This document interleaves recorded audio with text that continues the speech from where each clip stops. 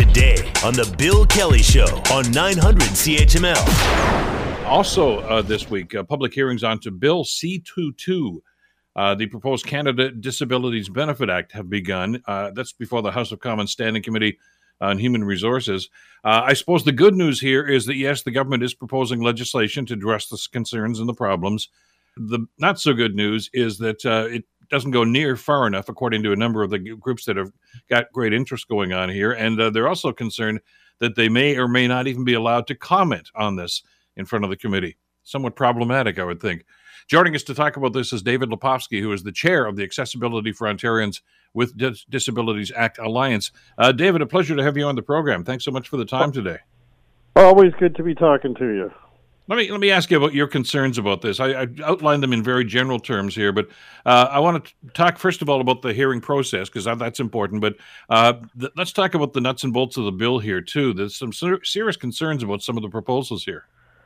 Yeah, the big problem is this. It's very good that the Trudeau government in Ottawa committed 2 years ago that they wanted to create a Canada Disability Benefit, because there are far too many people with disabilities across Canada who are living in poverty, and provincial supports for them are patchwork, uneven, and as in the case of Ontario with the Ontario Disability Support Program, leave you languishing far below the poverty line. So that's the good news. And they've spent like 2 years working on this at least, but the bill they've introduced is extremely weak. In fact, it's hard to imagine it being much weaker.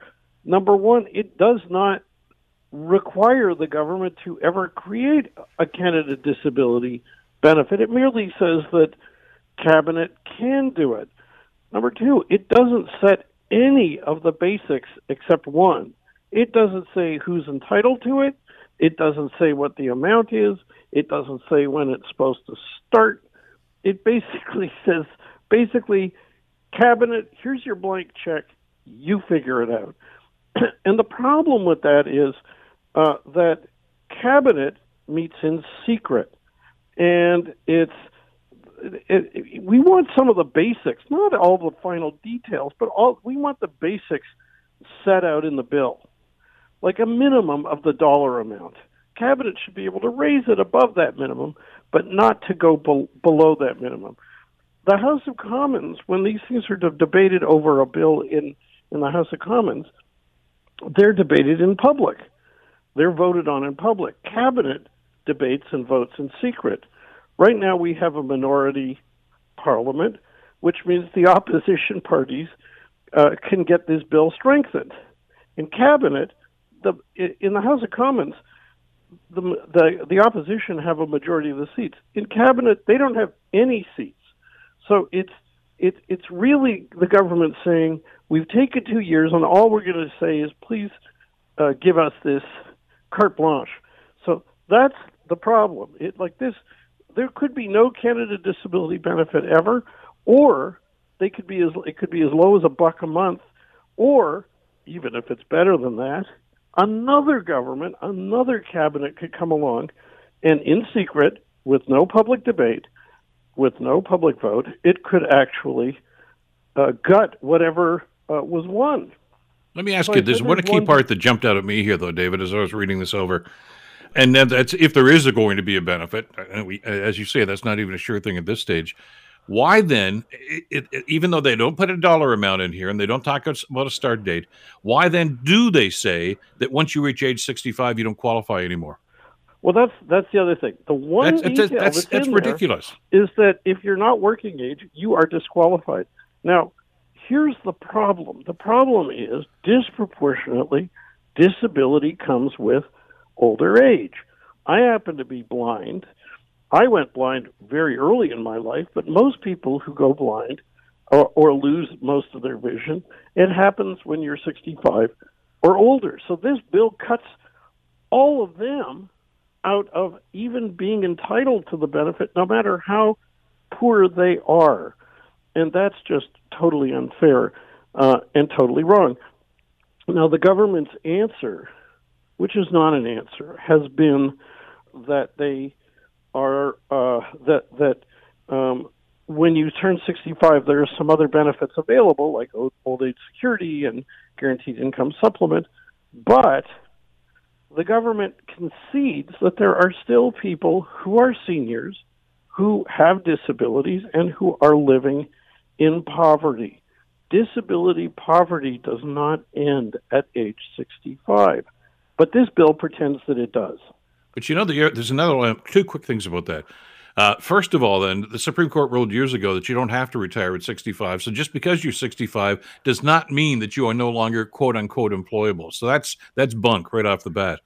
And yes, there are some plans that you do qualify for. But talk to somebody who's over 65. I know you have, David, but maybe somebody on this committee should talk to somebody over 65. The benefits, and I'll use that term loosely, that are available to those people are nowhere near enough to cover cost of living or cost bills, groceries on the table.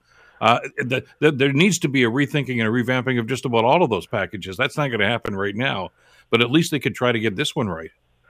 Well, the other thing that's going on is there are way too many people with disabilities who are living in poverty, and they need the money now.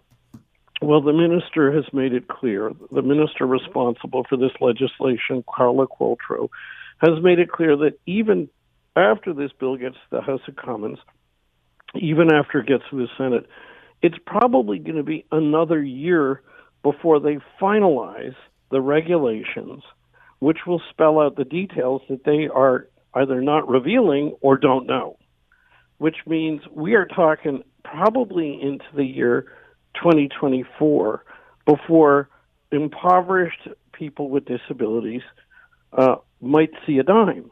And beyond that, what the government is saying now is we've got to pass this bill fast. Like, don't amend it. Please just pass it fast so we can get on to making the regulations.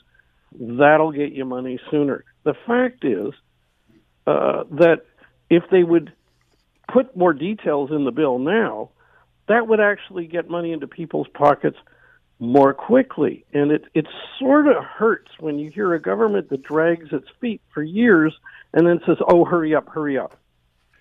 And therein lies the problem. I got another minute and a half or so left here. Let's talk a little bit about the process in that remaining minute, because it seems as if they're cutting off debate. At least they don't want to phrase it that way. But not everybody who wants to speak about this looks like they're going to be allowed to address the committee. Well, we don't know yet. Initially, they said they've not put a lid on the timelines. And we just found out in the past day that we're actually going to be able to present. I've been asking, but we just found out. I'll be presenting on the 14th of November. There are committee hearings yesterday, and there's 3 more meetings, which means a total of 21 groups will be able to present. It's open to the committee to seat to hold more meetings and to hear from more people. We say they should hear from the people who are saying we need more specifics. They need to hear from people, especially because the government says that they're committed to the slogan of the disability rights movement, which is nothing about us without us. But to say nothing about us without us, but please hurry up and you don't have time to actually hear from us during these hearings would be a bit of a problem. The other thing they could do is they can schedule hearings to run quickly. You know, they can, so that this doesn't hold the process up. But the bottom line is this: we'd like to see the bill fixed fast and then passed fast. And we've placed 12 recommendations for how to fix it. And if the government is really committed to the idea of nothing about us without us, then it's time for them to stop saying, let us go into secret cabinet meetings to decide everything, and to come forward with the details in public. Well, we wanted to shine the light on this since the hearings just started, and here's hoping that they are going to be a little more open-minded. We're certainly going to continue to track this story. David, thank you so much for the time today. I'm sure we'll talk again about this down the road. Thanks for covering this. David Lepofsky, who is the chair of the Accessibility for Ontarians with Disabilities Act Alliance. The Bill Kelly Show, weekdays from 9 to noon on 900 CHML.